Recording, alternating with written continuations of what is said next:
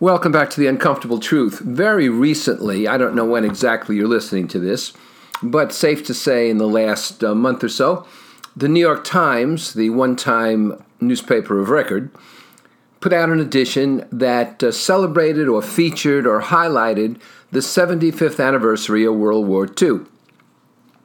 For those of you who were born very late or who never studied this in school because schools don't teach history anymore, this was a two-ocean war against basically the Nazis and the Japanese, and the United States was instrumental in winning on both fronts. And at the time, Franklin Roosevelt was a hero. He was into his fourth term when he died. He was always severely ill with polio and heart conditions and everything else. And when his coffin was pulled down the street, Pennsylvania Avenue, by the horses on the caisson, people wept in the streets. And so in the 75th anniversary of this great triumph against evil, the New York Times decided that they would feature it. Now, we made mistakes in World War II. How can you not? And some of them were egregious. We interned Japanese Americans on the West Coast. They were citizens. We should never have done that. The armed forces were still segregated. And black men and women served in the armed forces, but in segregated conditions. We should not have done that. But the atomic bomb that we dropped on Japan saved hundreds of thousands of lives with the invasion that would have to follow it. And some estimates are in the millions if you count the Japanese deaths that also would have ensued. But presentism will be the death of us all. The Times was so slanted that you would have thought the United States started the war, caused the war, and was at fault for the war. The articles even claimed that freed concentration camp prisoners, the Jews and the Roma and the homosexuals and the intellectuals and the people who were in these horrible concentration camps, mainly in Germany, were abused by some of the military who freed them. That was their story.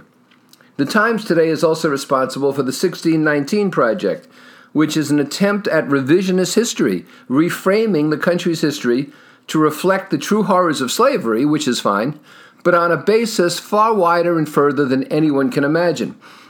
The study, while the objectives are fine, has been condemned as faulty scholarship by more impressive scholars than those who crafted it. The Times has made some minor concessions and changed some minor things, but it's totally revisionist history, and it's what will be taught in the schools, and it's like Animal Farm. It will erase the truth. Women went into the workforce for the first time in World War II. Men who had never been more than 25 miles from home traveled across the country and then across the Pacific and the Atlantic. They were taught discipline, they were taught how to fight, they were taught how to protect themselves and protect their colleagues. The home front made sacrifices and rationed as we would never do it today. Imagine rationing goods today. Many people today won't even wear a mask to try to prevent the spread of illness. Can you picture people giving up rubber or aluminum or foodstuffs or gasoline today?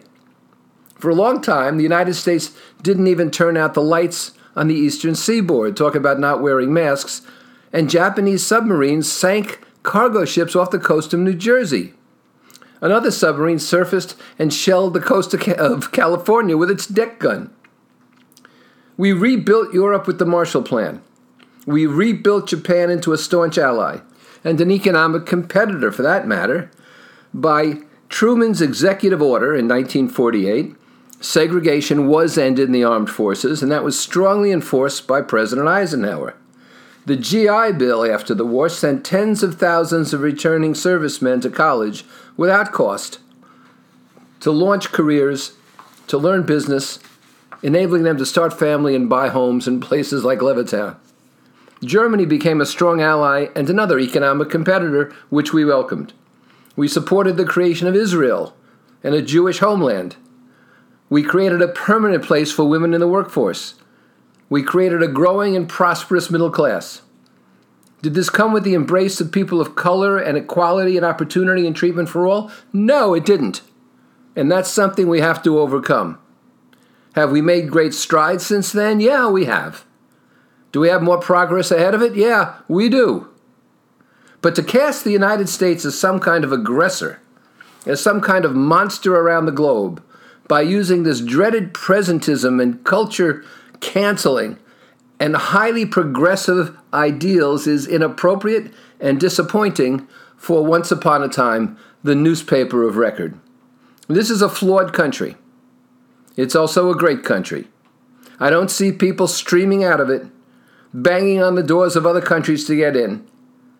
And I find instead people trying to get in, as difficult as we make that sometimes.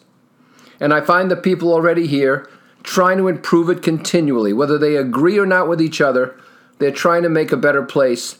And if we end polarization and compromise for a while, it will indeed become one. That's not a 1619 project, but a 2021 project. And that's the uncomfortable truth.